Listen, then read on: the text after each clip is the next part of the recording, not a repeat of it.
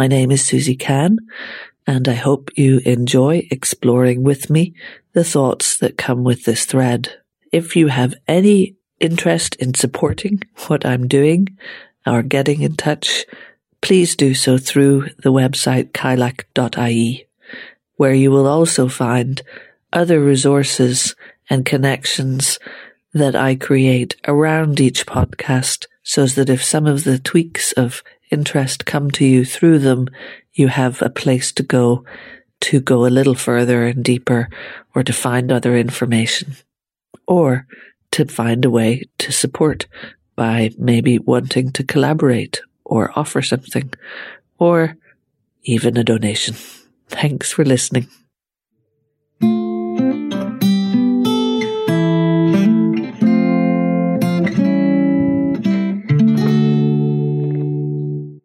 It was 1978 when we moved south, and in the last episode, I talked a little bit about the beginnings of the time, the first few months, and the anticipation I had of moving from Northern Ireland and beginning to understand the first senses of prejudice and othering that I had had that were specific to Protestant and Catholic, and specific to what I understood was political rights and wrongs, and how I hadn't been aware of prejudice, and I hadn't been aware of the power structures of Northern Ireland.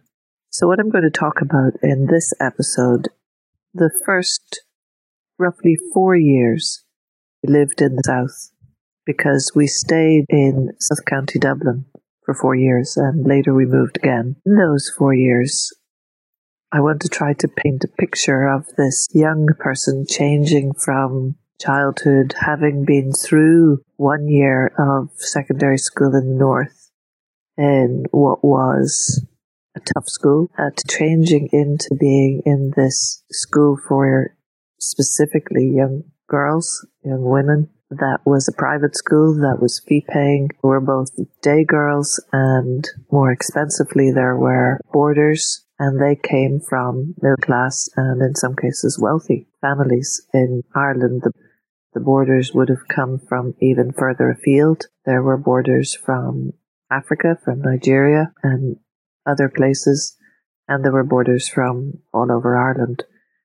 And then there were day girls who were primarily from South County Dublin and a little bit into North Wicklow, commuting up. I want to try to imagine my own impressions back then, try to paint a little bit of a picture of people's impressions of me, which I couldn't see clearly and probably still can't see clearly now, but I certainly couldn't see how I was viewed at the time. But I can imagine, sometimes with humour, what I must have seemed like. For one thing, although I became pretty intent throughout my secondary school years on trying to pass, trying to fit in, having had such negative experiences of school in the north, and I'd begun to figure out a little bit about how you could make friends in that 1 year in secondary school in the north. But I was very intent upon being liked. It was really important to me that I make friends, and on my first day in school, I remember making a friend and bringing her home to show my mother, because I wanted to prove that I could make friends. The passing, or how I could fit in, became really critical, but it's interesting to me looking back to know that I was also really resistant to many things in that context, and particularly in that socioeconomic class, which were perhaps influenced by my experiences of conflict and understanding of conflict and understandings that I was trying to make sense of the world at such a young age as you are when you're coming into early adolescence. I was determined in those years to keep my Northern Irish accent. My older sister was much more impelled to need to fit in, and she quite quickly did the opposite. If anything, she was trying to get a South County Dublin accent to be with her friends, a bit older teens. And my younger sister, being in primary school, had just slowly absorbed, I think, a South Dublin accent. But I used to actually almost put it on I'd try to thicken the way I talked. I'd try to make sure that those vowels came through. And I was teased about this. You would have thought that my desire to fit in would have meant that I might have want to lose it, but for whatever reason, it held on to where I was from. It was some anchor I needed.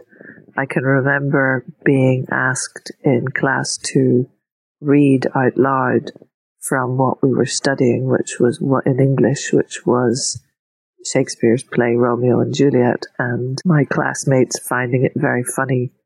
The phrase I had to read out was, "How now, Juliet, what comes?" And the whole class was full of giggles of, "How now, Susie?" And I also remember saying we were very into Charlie Brown and Snoopy.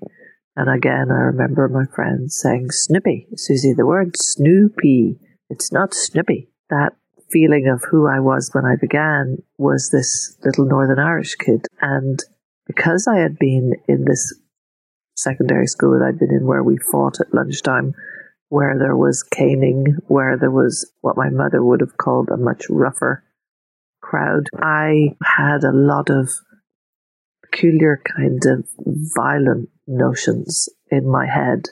And I think in my language was like, I'll kill you for that. And I remember if a friend in school said something to me that I found in some way offensive, I used to kick them in the shins. And these nice South County Dublin girls would kind of step back and look at me, but I did it. I can remember particularly one friend that I'd be in first year. If they said something that I didn't agree with, I'd be like, no, and I'd kick them. And on one occasion in first year, when I discovered that I needed glasses, I was finding it harder and harder to see the blackboard, that I had a maths and science teacher who was one of the few male teachers in the school. I got a new glasses case with my glasses. He came over and picked up my glasses case and sort of was slagging me and making fun of it. And he put chalky fingers all over my brand new glasses case. And I kicked him too, under the table. I said, "Put it down," and gave him a kind of jolt of a kick. And he also backed away from me with horror or bemusement of this funny wee child that they'd now got in first year. And I wasn't reprimanded by anybody. And I know that it slowly went away in this environment, and that I didn't do that sort of thing for very long. After that, it was supplemented or replicated by being mischievous.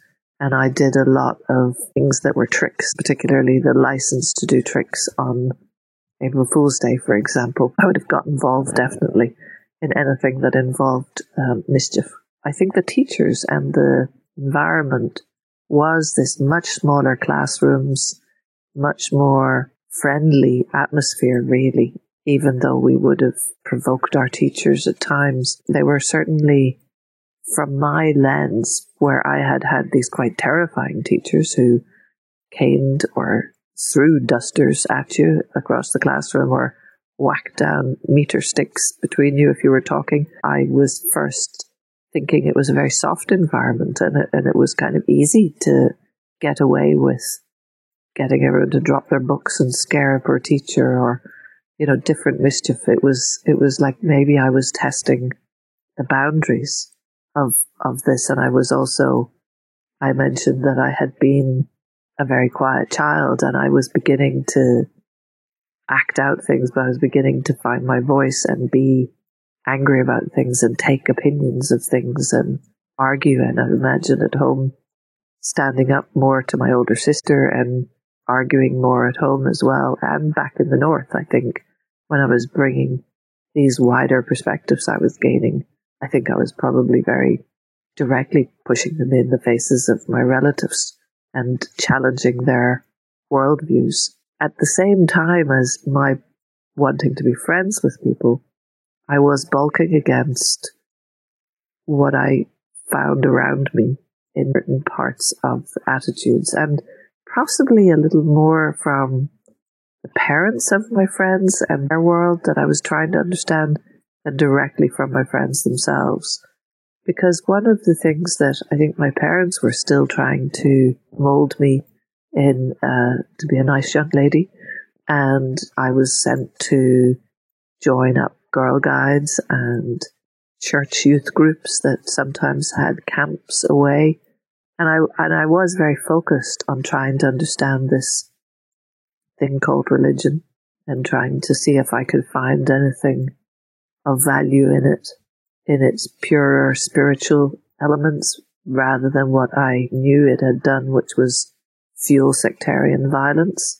So I was conflicted by being sent to things that were quite proper, quite Sunday schoolish, I think. And I would challenge there too, and I would ask questions. And I remember particularly asking questions about who the Christian traditions said could go to heaven and who couldn't, and what sins were, and who got to say that, and who was excluded then. Did this mean that if these people could go to heaven, then all of the people before there was Christianity didn't go to heaven, who were never encountered Judeo-Christian traditions, weren't in heaven, all of humanity for so many centuries, or those that had come since Christ and those that lived in all parts of the world that never encountered Christianity, whether they were indigenous peoples or whether they were Hindus or Muslim. And so I was very challenging of the ideas around me, while at the same time desperately trying to keep friends and make friends.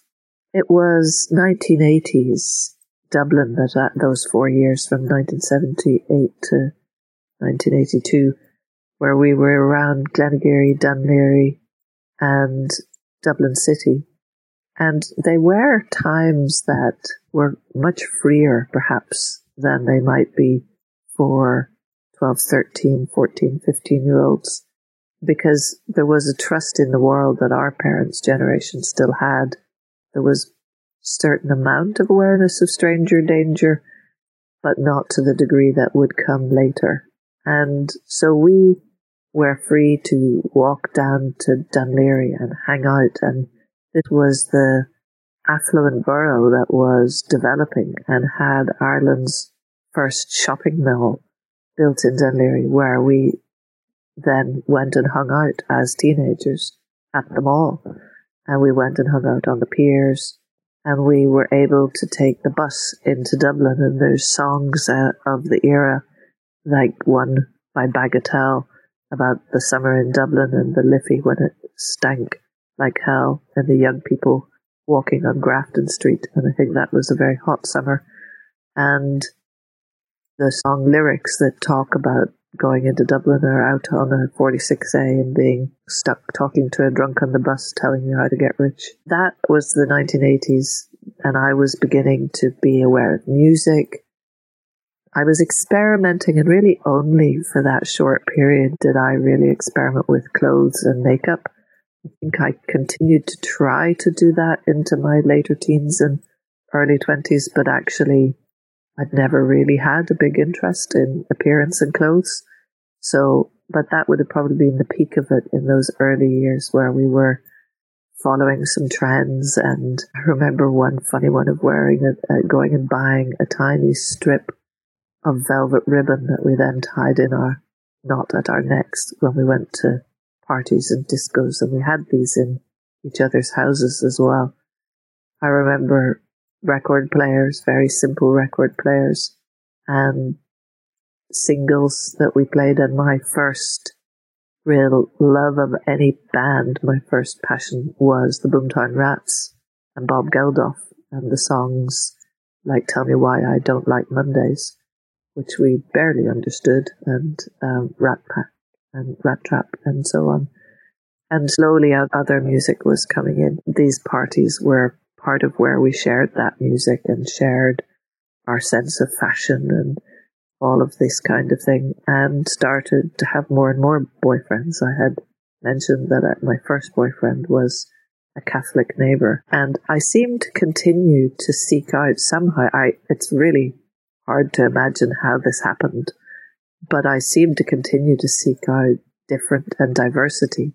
I think probably from this desire to shake off where I'd had ignorance about different people, because in sequence I had some boys who were boyfriends who were what my mother probably would have been happy with as nice, polite South County Dublin Protestant or Catholic young men.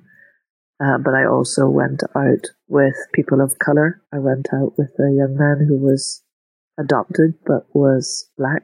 I went out with someone from Pakistan. I was out in the world exploring and trying to understand the world and my own identity. In some ways, it can appear quite a simple life, and in some ways it was. We went to the cinema in Dublin on the bus and came home, went to these discos and pushed the boundaries I could of what my parents or teachers or Sunday school or whatever the youth camp things were. And I think I was also sent back north for holidays to various relatives, and I definitely spent a couple of Easters and summers back in Camp Hill picking fruit in the biodynamic farm. I don't think I was, in those 4 years, as connected to nature in any way that I had been as a child.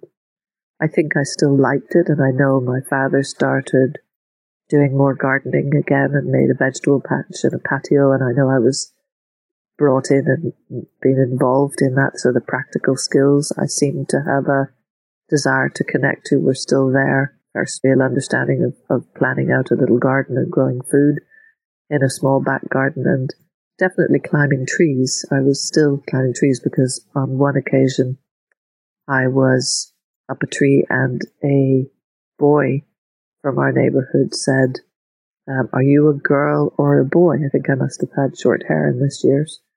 And I thought it was such a ridiculous question.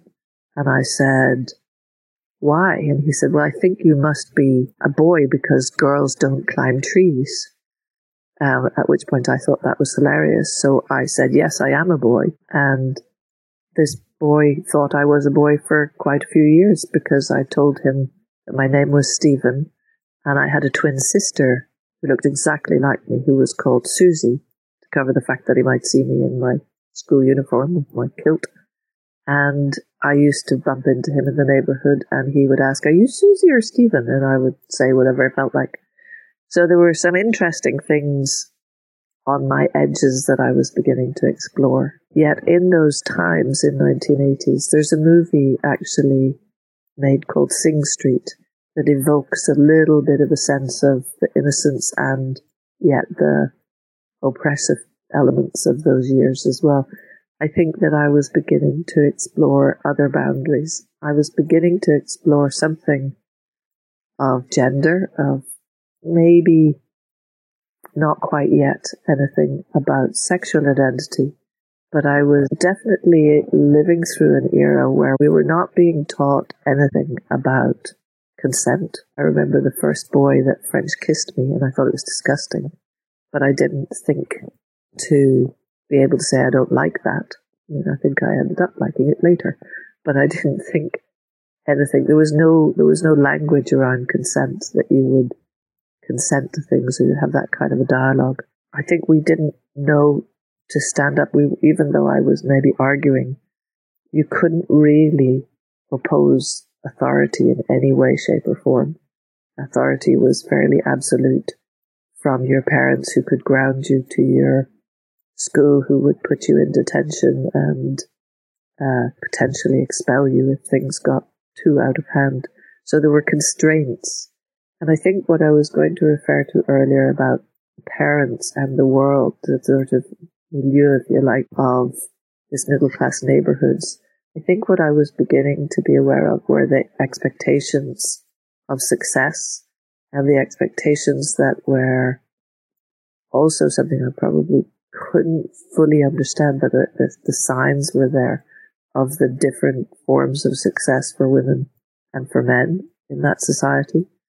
Although I would give huge credit to my father, who would regularly hold up examples of women in that world doing things that women didn't traditionally do. So as a father of 3 daughters, my father definitely promoted the idea that we could do anything that a man could do, whether we wanted to study engineering like he had, or whether we wanted to succeed in the business or political world. And there wouldn't have been as many examples of women doing that in the 1980s in Ireland, but he would find them, whether he found them in European stories or if they showed up in Ireland. He definitely pointed them out to us.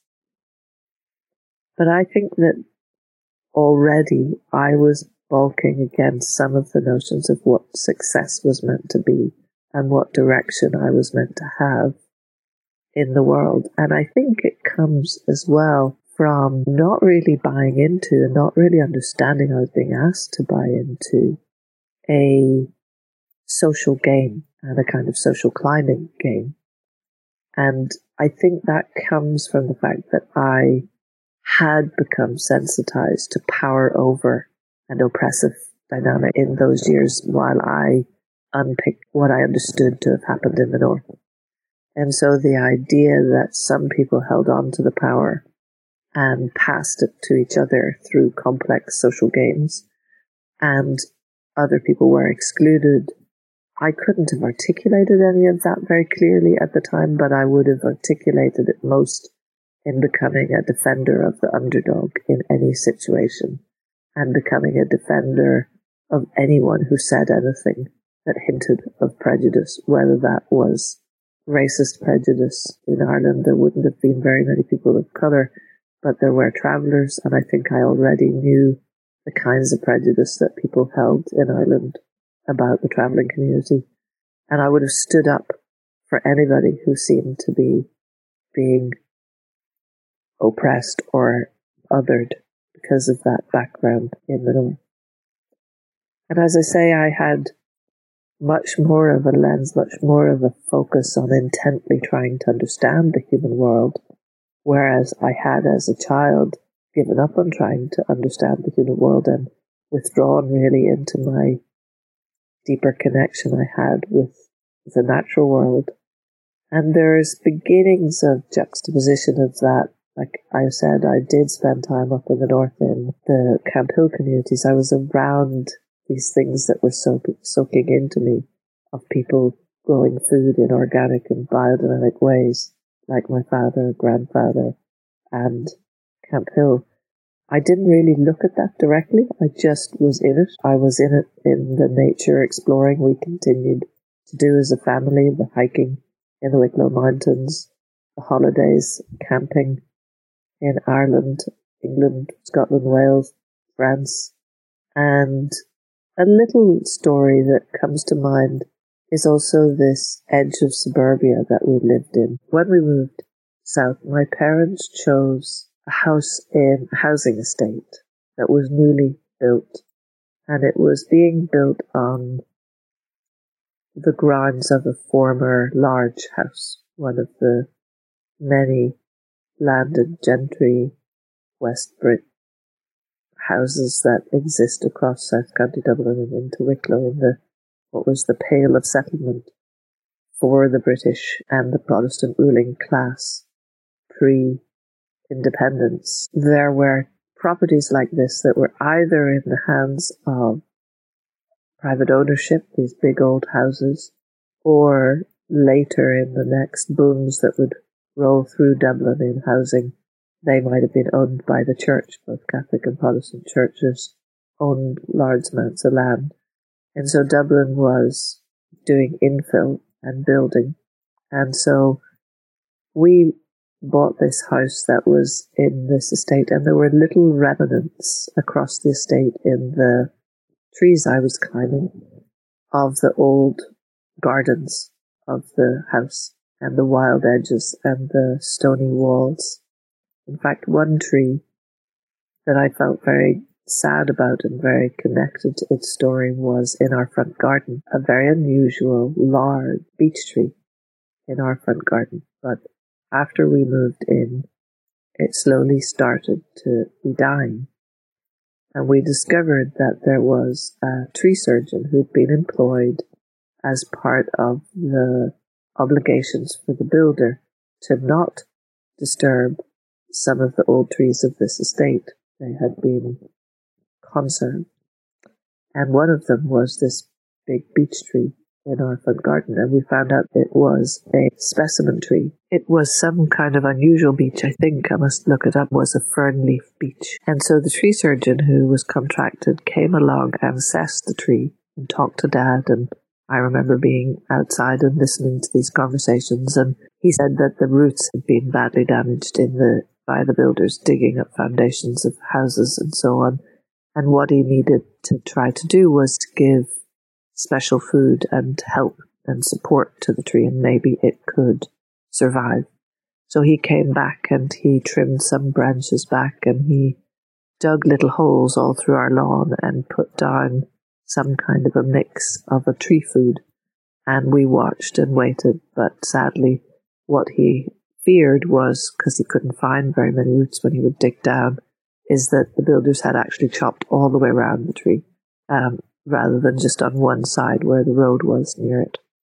And so the tree died, and we had to have it taken down. And I do remember feeling really sad about this tree and hugging it and wondering about it and wondering about its rarity or not. And so I guess there was still some threads of those connections, but I definitely think for those 4 years, a lot of my attention was turned towards the battleground of fitting in yet not really liking the social games, fitting in but being intolerant of prejudice and othering, and trying to find my own understanding of expression like teenagers in that context, with music and relationships, early exploring and trying to seek out diversity wherever I could, to have another lens and another understanding.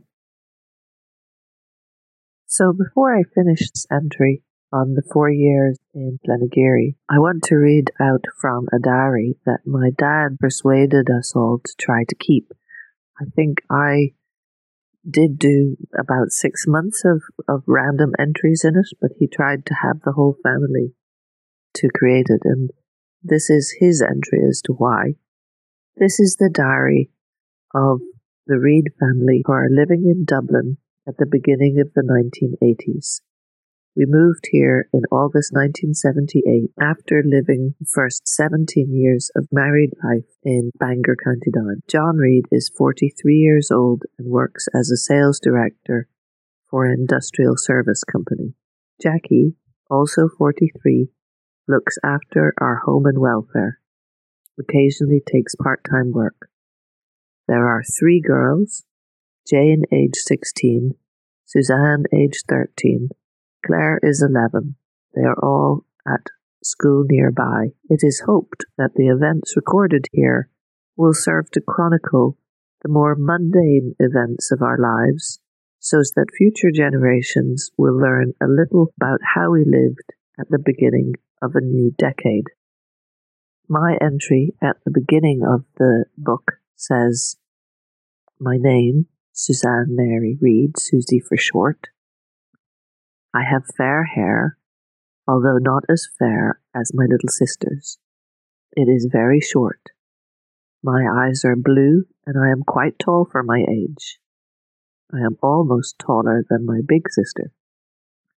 I like drawing. I am not very good at it, but I am improving. I like hockey, another sport. I am usually friendly with my little sister, but not with my big sister. She doesn't get along with me. Perhaps by the end of this diary, we will be good friends, but I don't think so. I still miss the North, but I have good friends here at the moment. And this is one of the very typical entries on a Saturday. Went shopping, bought things for exam and for Mum. Went to school for a hockey match. It was against a boys' school, which is unusual. It was very hard.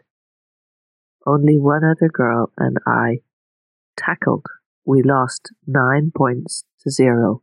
It was very tiring and enjoyable. I then went with Dad and played squash. Later our neighbour came and played, Dad and then me. I had a swim and saw a friend. I went to the bar and got a drink of orange. Came home with our neighbour and watched things on TV. One of them was a film called Seven Brides for Seven Brothers. It was good. Then this is an entry from a school day.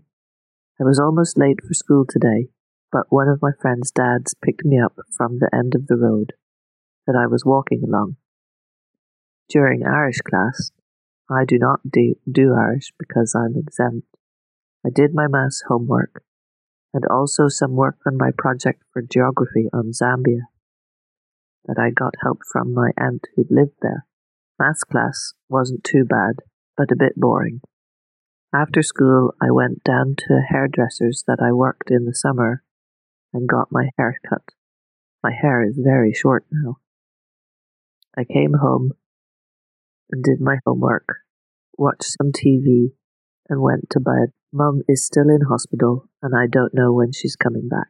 So that was written in a year when my mum had a back operation, and that's why she was in hospital, and she came back and was unable to move about very well for quite a while. And I think there was a time when my sisters were both away on different trips, and my father was working, and I looked after my mum and the house, and remember realizing that even though we were always given a certain amount of chores in our house, we were usually had a task list and took turns doing dishes and drying and hoovering and cleaning.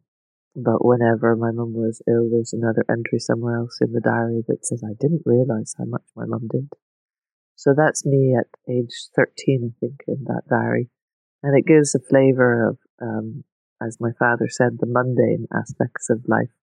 And one of the things when he found it recently and we pulled it out and we're reading entries from it, some of which were very funny to us all, that especially about who we did or didn't get along with in terms of the sisters, that I had really not remembered was how active I was. I knew that we mainly cycled to school. On that entry I walked and was nearly late, but we usually cycled to school from our house, and I then played hockey and squash and swam, and any time that we were with our friends, we walked everywhere around that area of South County Dublin and then just took buses into Dublin. So it's very interesting to think about today's children and the level of activities that we had were in part due to how we got about, and in part, like kids today, if you're involved in sports at all. And I did stay involved in sport up until college. When I went to college, there wasn't sports facilities, so I didn't do very much after that.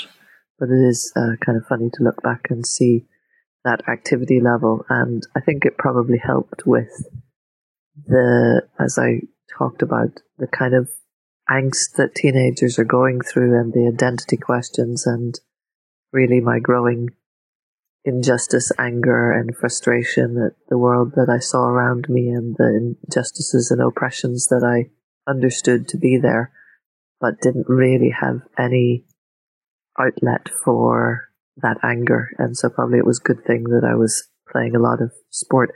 I always was very aggressive in sport, although I was competitive in the moment over a ball. So if I was chasing a hockey ball, I would have hacked away to get at it. And similarly, if I was playing squash, I'd have dived to get the point.